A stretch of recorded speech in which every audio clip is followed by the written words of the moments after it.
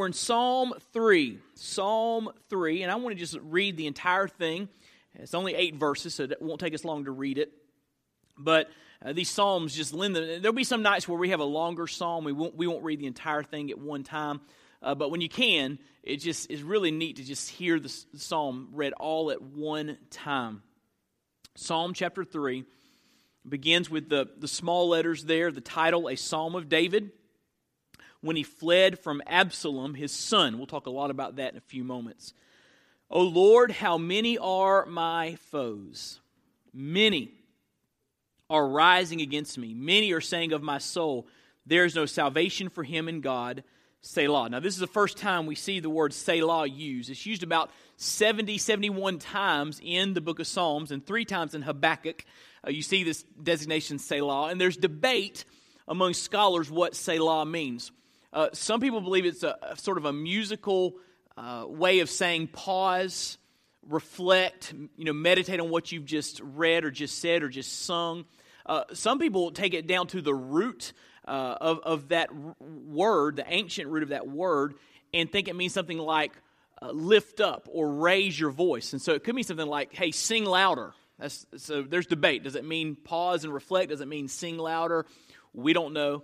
We'll let the Hebrew scholars battle that one out, and when we get to heaven, Jesus will tell us, okay? But it is a word that designates something important has just been said.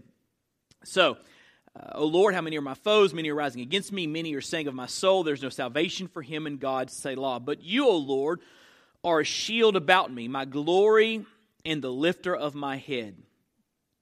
I cried aloud to the Lord, and he answered me from his holy hill, Selah. Now, some of you may be saying, this sounds sort of familiar. Well, our choir sings this song called Thou, O Lord. It comes straight from Psalm 3. It's one of our favorites. People get fired up when they sing that song. And so if some of these words sound familiar, it's probably because you've heard the choir sing these words. Verse 5, I lay down and slept. I woke again, for the Lord sustained me. Love that verse. I will not be afraid of many thousands of people who have set themselves against me all around. Arise, O Lord, save me, O my God, for you strike all my enemies on the cheek. You break the teeth of the wicked. Salvation, I love this, salvation belongs to the Lord. Your blessing be on your people, Selah. Wonderful, wonderful psalm. If you look at your notes, you can tell I got a little carried away.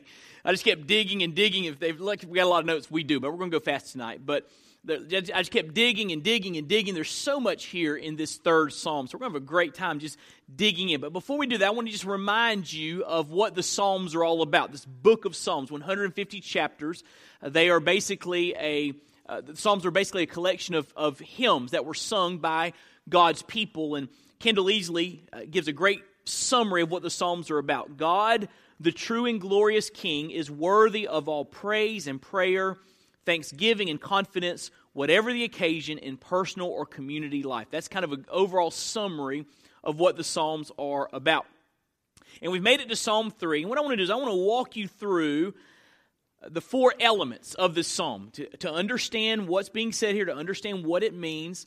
And then I want to spend some time, what I call closing thoughts. I want to spend some time talking about what it means to us and thinking through some implications of this psalm and how this psalm speaks into our life. So let's begin by looking at the 4 elements in understanding this psalm. Number 1, let's talk about the context of the psalm.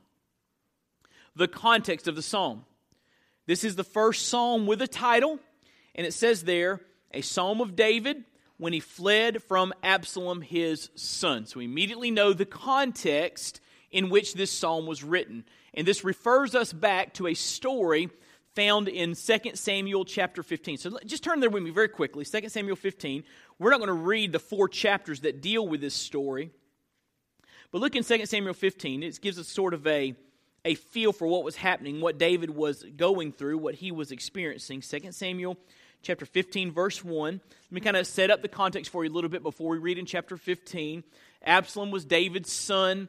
He was estranged from David for years because he had killed another one of David's sons because the other son had sexually assaulted his half-sister. And so Absalom, in revenge for that assault, kills the son of David. And he's estranged from David. He comes back into town through some conversation with Joab, one of David's trusted men, and he's back in Jerusalem.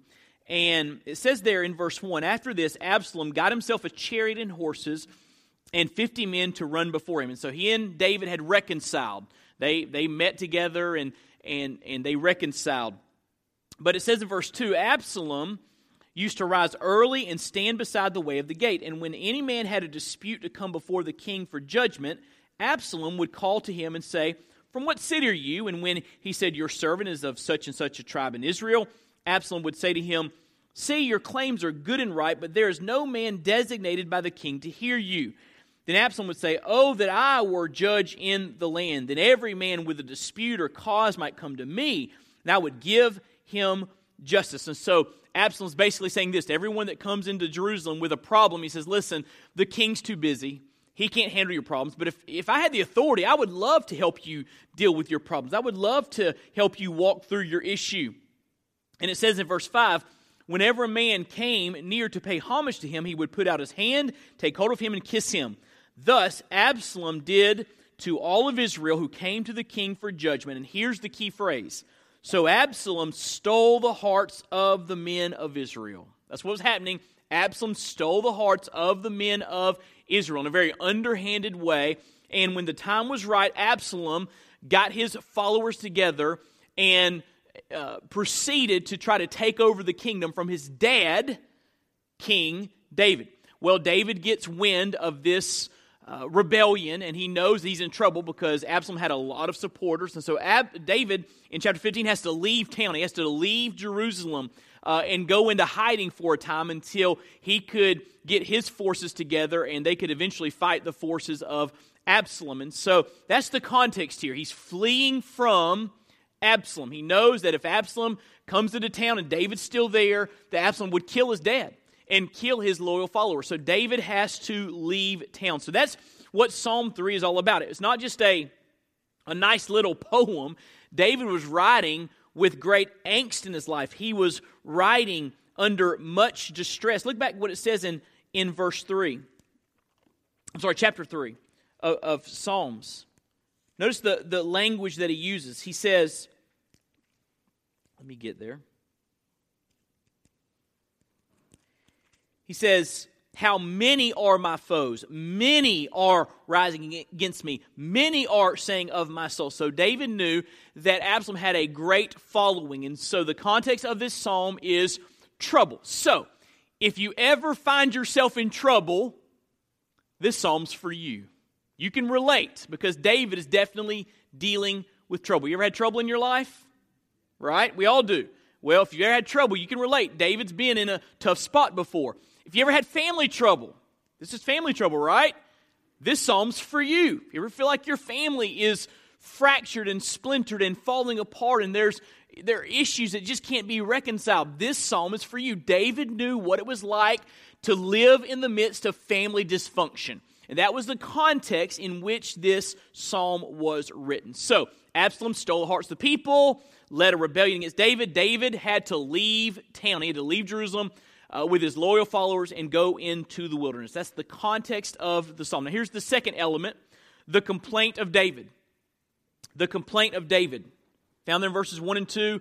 O Lord, how many are my foes? Many are rising against me. Many are saying of my soul, there's no salvation, no help, no hope for him in God, Selah. And so David not only is running for his life, other people are looking at the situation and saying, David is done for. There's no way he can make it out of this mess. And he's complaining about the number of enemies that had risen up against him, the complaint of David. But third, I want you to see not just the context of the psalm and the complaint of David, I want you to see the confidence of David. The confidence of David, because in verse 3, something dramatically shifts. Verses 1 and 2, many are rising against me, many foes, many are saying there's no salvation for him in God. But then in verse 3, look how things change drastically. He says, but you, O Lord, are a shield about me, my glory, and the lifter of my head. So even though David is surrounded by trouble, he is dealing with family dysfunction, David has great confidence in God. We can learn something from that, right? That when we find ourselves in trouble, when we find ourselves going through a difficult time, there are some things about God that we can hold on to. We can have confidence in God. Or let me say it like this, and this is in your notes. David quickly takes his eyes off of his circumstances and places them on God. Now that's critical. He quickly takes his eyes off of his circumstances and places them on God. I love these quotes, and a couple of them are longer, but they're so good. Listen to what J.M. Boyce writes. When a believer gazes too long at his enemies, the force arrayed against him seems to grow in size until it appears to be overwhelming. But when he turns his thoughts to God, God is seen in his true great stature, and the enemies shrink to manageable proportions. I like that. And he goes on to use it as an example, the spies that go into the promised land to spy it out before God led them into the promised land. Remember the 12 spies, 10 came back with a bad report, 2 came back with a good report. They saw the same thing. Both sides saw giants in the land, but one, all they could think about was the giants. The 2 spies, Joshua and Caleb, that said, let's go take the promised land, instead of thinking about the giants, they were thinking about their great God. So they had a very different response because one was looking at circumstances, one was looking at God. And so you and I have got to learn that when we find ourselves in difficulty, don't get caught up in just gazing at your circumstances. Make sure you turn to look at God. Look at this next quote from P.C. Craigie. He writes, as the psalmist moves his eyes from the multitude of enemies to God, the tone of the psalm changes abruptly. The principle that is involved in this change of tone is one which is well established in the biblical literature. If one gazes too long upon the enemy and his might, the enemy grows in the mind's eye to gigantic proportions, and his citadels reach up to the skies. The hypnotic power of the enemy is broken when one turns one's gaze toward God, who is able to fight and grant victory. And so there's something tangible that happens when you turn from your circumstances, from your trouble, and begin to look at God. I heard one pastor say it like this: instead of telling God how big your problems are, start telling your problems how big your God is. You see the shift there? It's a subtle shift, but it's a real shift. That's what's happening in verse 3. David's saying, I'm surrounded by trouble, really big trouble, really dramatic trouble, but you, O Lord, are a shield about me. He quickly, abruptly looks to God. And we got to learn to do that. We've got to learn to shift our focus to God when we find ourselves in difficult times. And so David looks to God. And then David exhibits great confidence in the character of God. Great confidence in the character of God. There are several thoughts about God that surface in this text from David. First of all, David wants us to understand that God is a protector. God is a protector. Look what it says there in verse 3. But you, O Lord, are a shield about me. Now, you don't have to be a biblical scholar to understand that, right? A shield is a defensive implement that warriors use to defend them against the attack of the enemy. And David is saying, God, you are my shield. You protect me from the advances, from the attacks of the enemy. So he wanted his hearers to understand that God is a protector. I love how Spurgeon says it. He writes, oh, what a shield is God for his people. He wards off the fiery darts of Satan from beneath and the storms of trials from above, while at the same instant he speaks peace to the tempest within the breast. So Spurgeon is saying that God is a shield for his people against any attack that comes their direction. David understood that he had very real enemies that really wanted to kill him. He's saying, God, you are a shield about me. I can trust in your protection. Listen to me. If you are a child of God, you can trust God's protection for your life. He's always watching over you. Let me say it like this. Nothing can touch your life unless God allows it. Amen? Nothing. And if God allows it, guess what? He has a purpose behind it that's for your ultimate good. I mean, you can't lose, can you? Nothing can touch your life unless God allows it. Why? Because he's a shield. And He'll keep the things away from you that He wants to keep away from you that can harm you. And He'll let some things in, but He lets the things in that are for your ultimate good. You can't lose. God is your shield. Nothing can touch your life unless God allows it. I came across this quote from Lottie Moon recently. It's one of my favorite Lottie Moon quotes now. She wrote, I have a firm conviction. Now think about this. I have a firm conviction that I'm immortal until my work is done. Think about that. You're not going anywhere until God's done with your life. Amen? No matter what anybody says. You're not going anywhere. You are immortal. Nothing or no one can touch your life until your work is done. And so we can have confidence in the protecting power of God. He is our shield. Now, Lottie Moon walked through some dangerous territory. You know, she was a 4-foot lady in late 19th century China, which was going through many wars and conflicts. And she would walk in the middle of 2 rival armies headed to tell people about Jesus. This little 4-foot lady. So she knew what it was like to be threatened. But she had this firm conviction, nothing can touch my life till my work on earth is done. So I can walk with confidence. God is my shield. So David understands God is a protector, and he had that confidence. Secondly, David believed that God would turn disgrace to dignity. He says there in verse 3, You, O Lord, are a shield about me, my glory and the lifter of my head. My glory and the lifter of my head. What does that mean? My glory means that God, even though I'm running for my life, even though I am running from the throne and someone is trying to overthrow my kingdom, I believe that you will you will restore to me the glory of the kingdom. You're my glory. And you lift my head when it is bowed down in shame. Now I believe, or bowed down in distress, I believe that this verse, you're the lifter of my head, refers to a very specific verse back in 1 Samuel, or 2 Samuel. So hold your place, but turn to 2 Samuel, look in 2 Samuel 15, where we just read. Hold your place there, because we're going to turn back and forth a little bit. Look in 2 Samuel 15, verse 30.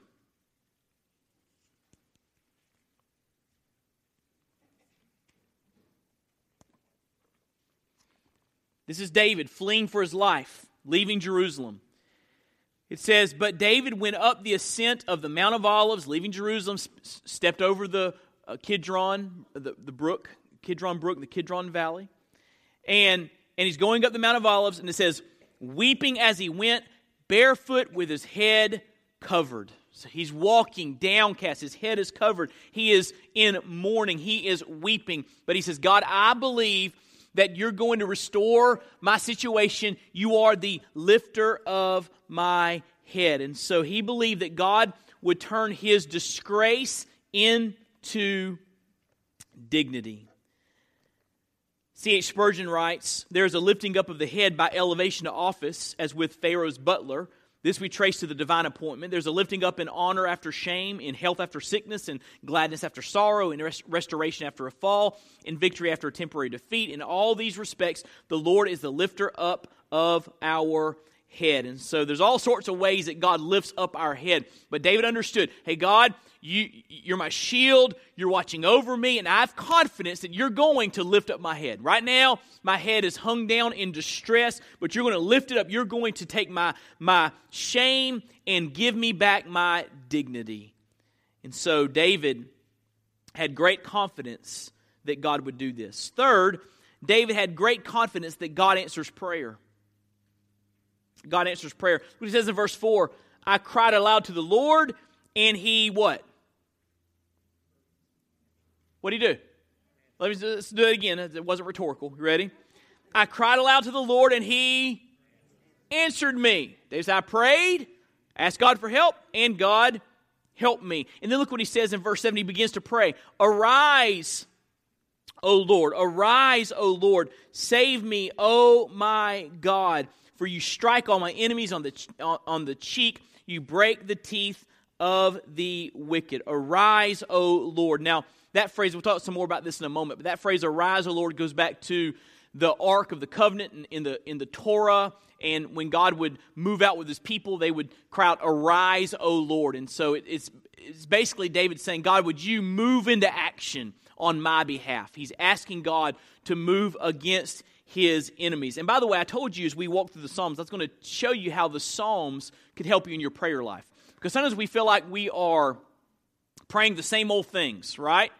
Saying the same old things about the same old things. And we try to pray for a couple minutes and we lose our thoughts and we get distracted. We just found it really difficult to pray for extended periods of time. Well, try using the words of Psalm 3 in your prayer life. In other words, if there are some things that are happening in your life or in your nation that are desperate, just use the words of David here. Something like this. Arise, O Lord, would you work in this crazy political process?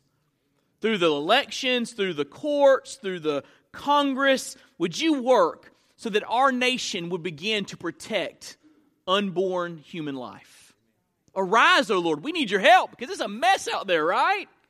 Arise, O Lord, or arise, O Lord, my loved one is running from you and they're far from you and they're headed towards a path of destruction. God, would you rise up and intersect their life and show them their need for you and help them to see that they need to run to you instead of away from you. Arise, O Lord.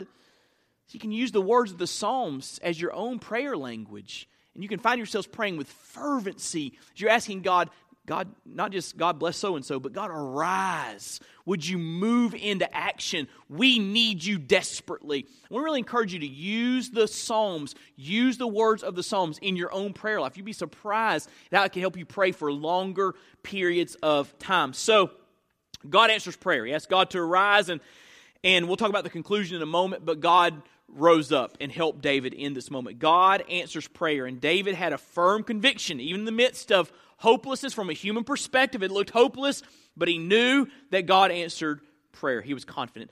Next, he had this confidence. I am in God's hands. I am in God's hands. Look in verse 5. Oh, I love verse 5. I lay down and slept. I woke again, for the Lord sustained me. I will not be afraid of many thousands of people who have set themselves against me all around. That's a big statement. If 1,000 folks were surrounding you, wanting to kill you, it'd be hard to say, I'm not afraid. It'd be hard for me. Would it be hard for you? But David had such great confidence in God. Hey, I'm in God's hands. Nothing can touch me unless He allows it. And so even though there are thousands of folks that want to destroy me, at least 20,000 we'll read later on in 2 Samuel, that even though there are 20,000 plus folks that want to overthrow my kingdom, I'm not afraid. My life is in your hands. And oh, to have that kind of faith. Amen?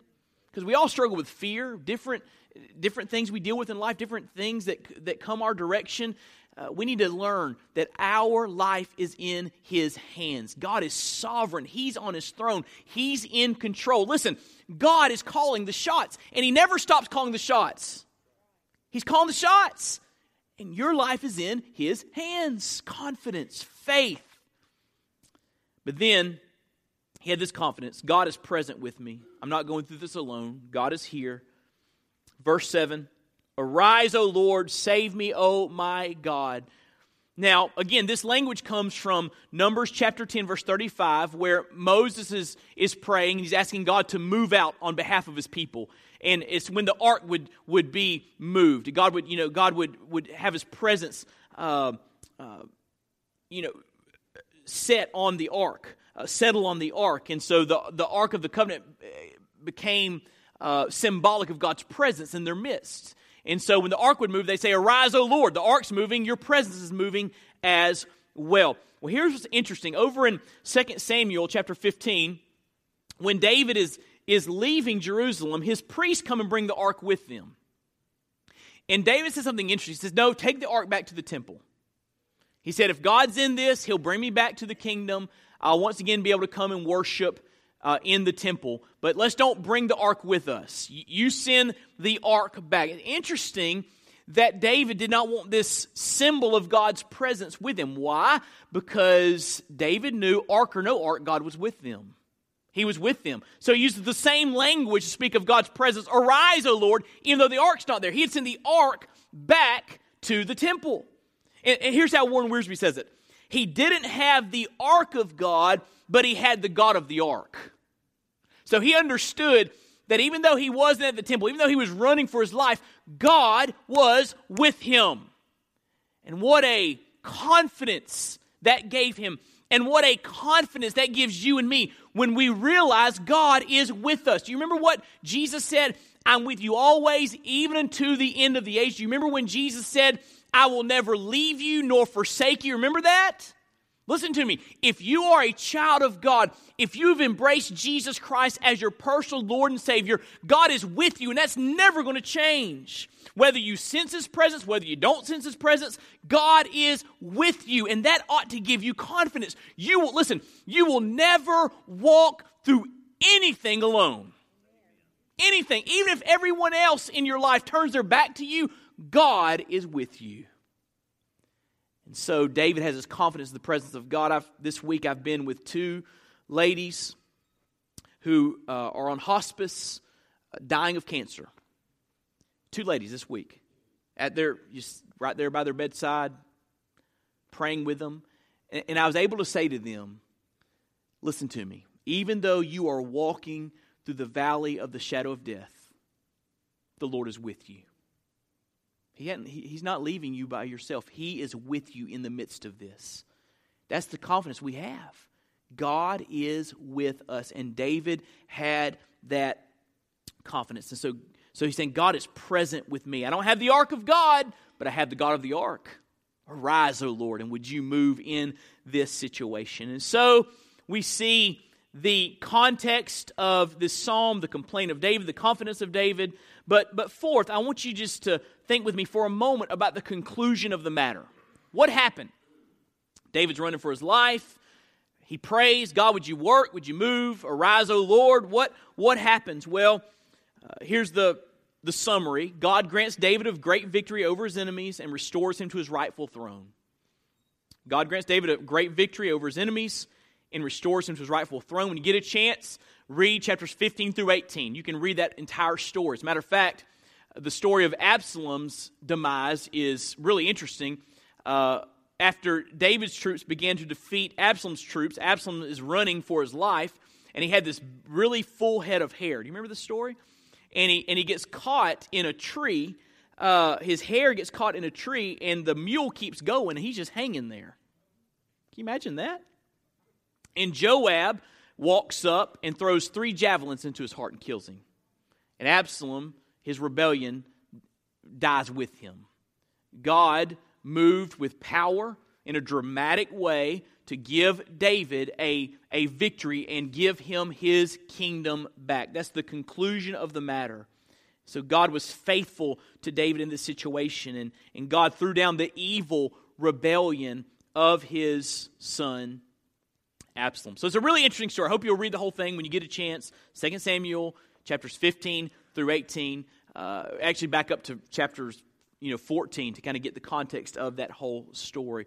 It was a sad moment in David's life, a moment that marked his life, but God protected David. God watched over David, and God gave David victory. Okay, everybody take a deep breath. Okay, that was just introduction. Okay, now we're going to get to the good stuff. You ready? I'm just kidding. I'm kind of. Okay, let's get to the good stuff. Let me give you some closing thoughts about this psalm that hopefully you can take with you and really chew on this week. Now, again, if you have a question as we're going through all of this, just jot your question down, and I'll try to answer your question as soon as we're done tonight. But let me just give you some closing thoughts about Psalm 3. Some ways to think about this psalm. First of all, this psalm has something to say about warfare. This psalm has something to say about warfare. Because you could read this psalm and think, well, that's David. I've never been in a war before. I've never had people chasing me with javelins and bows and arrows. I've never been in a physical altercation where someone's trying to take my life. And so maybe this psalm doesn't really apply to me. Well, you couldn't be more wrong. This psalm absolutely applies to you, because whether you're in a physical altercation with enemies that you can see or not, you are involved in warfare, like it or not. You are. I like this quote from P.C. Craigie. He writes, in the New Testament, the terminology of battle and war is consistently transformed into the language of spiritual warfare and the struggle against evil. So whether you've ever been in a physical conflict or not, you are in a spiritual conflict, like it or not. Every one of you. Can I remind you some things tonight? Satan is a roaring lion seeking those whom he can devour. The thief comes to steal and kill and destroy. Satan hates you. He hates your marriage. He despises your kids. He wants to destroy your family. He hates your pastor. He hates your church. He is out to destroy. He's a roaring lion. And like it or not, spiritual warfare is an ever-present reality in our lives. So we got to know what it means to have confidence in the battle, right? We got to know what it means to stand strong when you feel like you are outnumbered by the enemy. There are some things we can learn from Psalm 3 about warfare. Craigie goes on to say, such a transformation, using warfare language to speak of our spiritual warfare, it's not new in the New Testament. It is anticipated in this and many other Psalms, Psalm 3. The particular experience of the kings of Israel and Judah was adapted for use in the spiritual experience of all God's people. The editors of the Psalter, the ones that put all the Psalms together in the certain order that they are in, the editors of the Psalter, either in editorial wisdom or following an established practice, place this psalm, Psalm 3, next to Psalm 4. The former for use in the morning, the latter for the evening. Because notice what it says there in verse 5. I lay down and slept. I woke again, for the Lord sustained me. And so the editors of the Psalter intended for you to think about this psalm first thing in the morning. And we know that because the next psalm speaks of the evening. Look what it says over in Psalm 4. We'll get to this a little bit later on. Look what it says in verse 8. In peace I will both lie down and sleep, for you alone, O Lord, make me dwell in safety. So there's a psalm for when you wake up in the morning. There's a psalm for when you get ready to go to bed at night. Your confidence in God's presence in your life. And what Craigie is saying here is this, that the editor of the Psalter put those two together so that you have some thoughts about confidence in God first thing in the morning, and you're thinking about your relationship with God last thing in the evening. They're put together for that reason. And so this battle imagery is intended to help us to think through our spiritual battles. So we have confidence in God no matter what we find ourselves going through. So the psalm has something to say about warfare. And here's what it has to say to you and to me. Listen to me. Greater is he that is in me than he who is in the world. David was surrounded by enemies, but guess what? He had God on his side. That was enough. And Satan is a roaring lion. Satan and his demons want to destroy you. But God is greater than Satan. He's more powerful than the demonic realm. He gets the ultimate victory. And if we will be vigilant and stand strong in the Lord, stay close to Jesus, He will give us daily victories over the enemy. But if we try to ignore abiding in Christ and try to live life in our own strength, we are a target for the enemy. Amen? But we have confidence. Greater is he that is in me than he that is in the world. So when you read this warfare language, don't think, well, this isn't for me. Psalm 3 is absolutely for you. This is a great psalm to think about spiritual warfare. A great psalm to think about standing strong in the Lord. A great psalm to think about God's greatness over your enemy. So this psalm has something to say about warfare. Secondly, this psalm has something to say about mornings. I just told you that. It's a psalm for the morning. Matter of fact, your Bible may have, just above the third psalm, may have something like a morning prayer of trusting God. Does yours say that? Does your Bible say that? You have that? Anybody else have that? It says morning prayer of trusting God. And then Psalm 4 says the evening prayer of trusting God. Did you say that? Say evening prayer of trusting God. Did you say that? Right before Psalm 4. So yeah, a lot of times the Bible will put that little designation above Psalm 3 and 4. Morning prayer, evening prayer. And notice here that this prayer, this psalm is in the context of the morning. He says there in verse 5, I lay down and slept.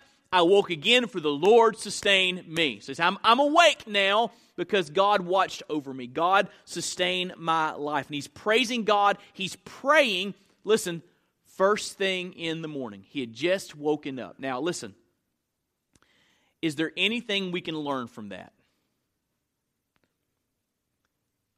Does God want us to think about Him first thing in the morning?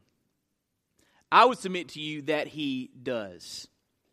And we see this all throughout the Psalter. We see David's focus on the mornings. For example, look over in chapter 5, verse 3.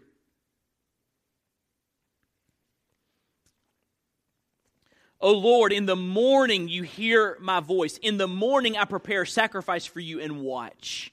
First thing in the morning, David is worshiping. Look over in Psalm 57 with me. Psalm 57. Verse 7. My heart is steadfast, O God. My heart is steadfast. I will sing and make melody. Awake, my glory. Awake, O harp and lyre. I will awake the dawn. So he's singing exuberant praise as the sun is coming up. When the sun comes up, I will awake the dawn. He was a morning person. Now, he probably had some coffee by now before he starts singing, but he's a morning person. Now, look over in chapter 59. Chapter 59, verse 16. David says, I will sing of your strength. I will sing aloud of your steadfast love. When? In the morning. So David was a man after God's own heart. He was a passionate worshiper. And notice the focus on David's worship, David's prayer, David's praise, first thing in the morning. Spiritually speaking, David was a morning person. Spiritually speaking, David was a morning person. And this is a pattern we see all throughout the Bible. Abraham arose early in the morning, Genesis 19, chapter 21. So did Moses, Exodus 24 and 34. Joshua 3 and 6 and 7 and 8. Samuel, 1 Samuel 15. Job 1, 5.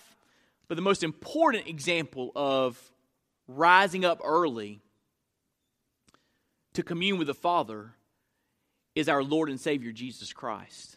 As a matter of fact, turn with me to Mark, the Gospel according to Mark, chapter 1.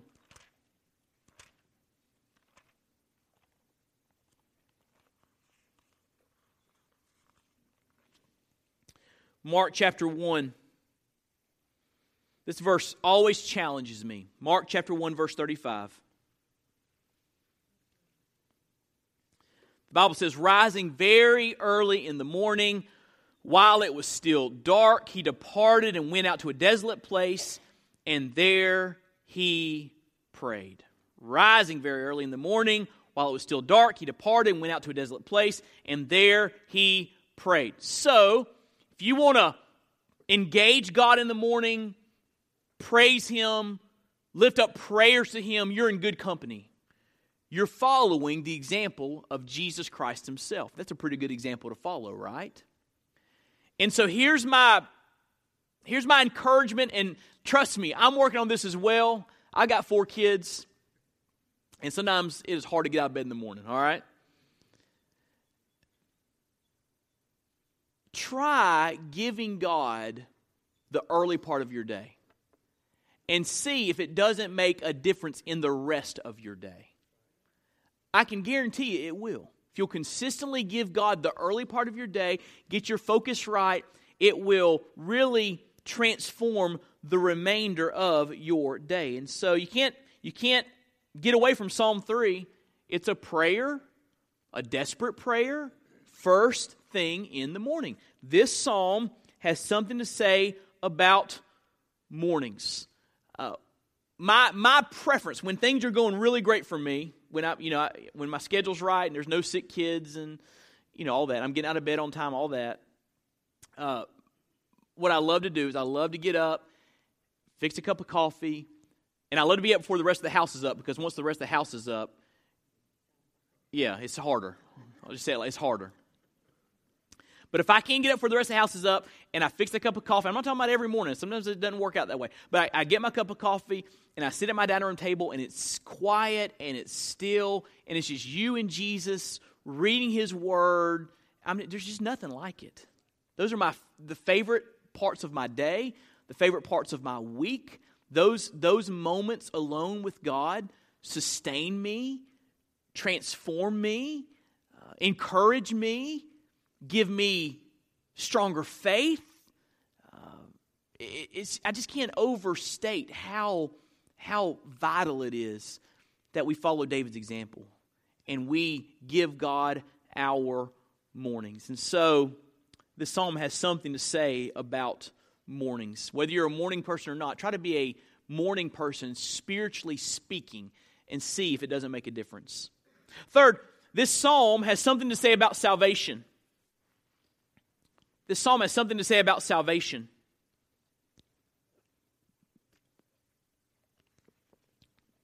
Notice the last verse in Psalm 3.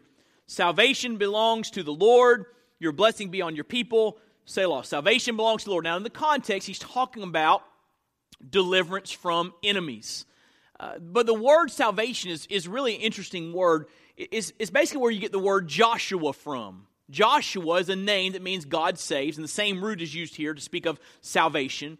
And Jesus' name is basically God saves. It's the form of Joshua. God saves. So the word there translated salvation belongs to the Lord, is the word that just means God saves. And this word, this idea, is applied to dramatic deliverance from enemies. It's also applied to dramatic deliverance from our sin. It's the same idea, being saved, being delivered, being set free, being saved from destruction. The same word grouping is used of being saved from sin. Jesus saves. That's what it is. God saves. That's what the word Jesus means. And Jesus came to save us, it says in Matthew, from our sins. And so when you think about salvation, and you see the salvation that God provides for David, physical salvation, deliverance from enemies, would you just thank God for the salvation He gives you, deliverance from sin and self and Satan, because the same word is used. Jonah used this verse, by the way. Do you remember the story of Jonah? Jonah ran from God. He said, go to Nineveh. Jonah said, I'm not interested. So he was headed to Tarshish, and God sent a great storm. He knew it was because of him. He told the sailors it was his fault. They threw him into the water. God prepared a great fish, and the fish swallowed Jonah. And look what it says over in Jonah. Find it with me very quickly. Jonah chapter 2.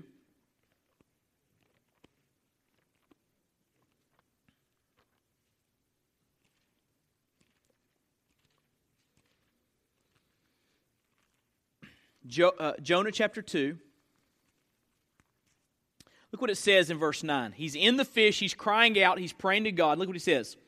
But with the voice of thanksgiving I with the voice of thanksgiving will sacrifice to you what I vowed I will pay. Salvation belongs to the Lord. Direct quote from Psalm 3. Salvation belongs to the Lord. And so he's praying there about deliverance ultimately from a fish. So whether you're talking about deliverance from enemies or deliverance from destruction, deliverance from death, or deliverance from your sin, God is the one who saves. Amen? So every time you see God saving folks in whatever way in the Psalms or throughout the Bible, it should be a reminder to you that God delivered you too through His Son, Jesus Christ. J.M. Boyce writes it like this. I love this quote. Salvation is of the Lord. But if that is true, if God has saved you in this great matter of salvation, why should you tremble before the lesser physical dangers of this life? However imposing and frightful they may seem, you should triumph by faith in God as David did. So if you can trust God in the area of salvation, the most important issue, you can trust Him in lesser issues as well. Amen? So this psalm has something to say about salvation. But here's the last thing. Now, I'm going out on a limb on this one, but Spurgeon made mention of it, so I'm in safe territory, okay? Because Spurgeon said it. This psalm reminds us of another king. This psalm reminds us of another king. Spurgeon made mention of the fact that David is a type of Christ. He's the first king in the lineage that would lead to the King of Kings, Jesus Christ. So he's a type or a symbol, a pattern of Christ, if you will. And thinking of David from that perspective, he made some interesting parallels to this story. For example, turn over to 2 Samuel chapter 15. 2 Samuel chapter 15.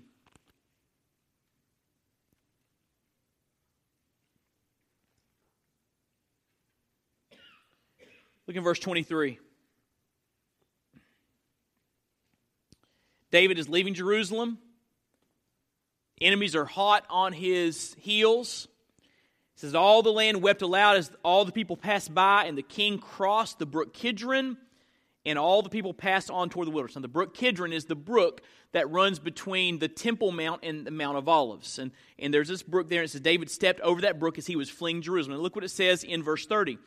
After he crosses the brook, David went up the ascent of the Mount of Olives, weeping as he went. So David, running from enemies, crosses the brook of Kidron, leaving Jerusalem, goes up the Mount of Olives. Now guess who took that exact same route on the night before he was crucified? Jesus Christ. Enemies hot on his heels. He went with his disciples. He crossed the Kidron Brook. He went up on the Mount of Olives where the Garden of Gethsemane is. There in that garden he prayed, and that's where he was betrayed. That's where he was arrested. And so Spurgeon made mention of the fact that Jesus followed the same route that David did. And then go back over in Psalm 3. If you're thinking about Spurgeon as a type of Christ, thinking about David as a type of Christ, look what he says back in Psalm 3, verse 5. I lay down and slept, I woke again, for the Lord sustained me. Spurgeon says, hey, Jesus slept the sleep of death. He died on the cross, but he did not stay dead. The Lord, God the Father, awoke him. He was risen from the dead. And so you can see some patterns there that Jesus followed from Psalm 3. So this psalm, I'm not saying it's a messianic psalm. We're going to get to some messianic psalms, which are very clear messianic psalms. But I am saying that as you think about a king, and you think about the King of Kings, you think about the route David went, you think about David sleeping and awaking, there are some things here that remind us about Jesus. And that's okay, that we can think about this chapter and then think about Jesus and what he did for us. So maybe when you read Psalm 3 from now on, you think about David and Absalom and the brook of Kidron and the Mount of Olives. Maybe you'll think about Jesus and what he did for you. This psalm reminds us of another king.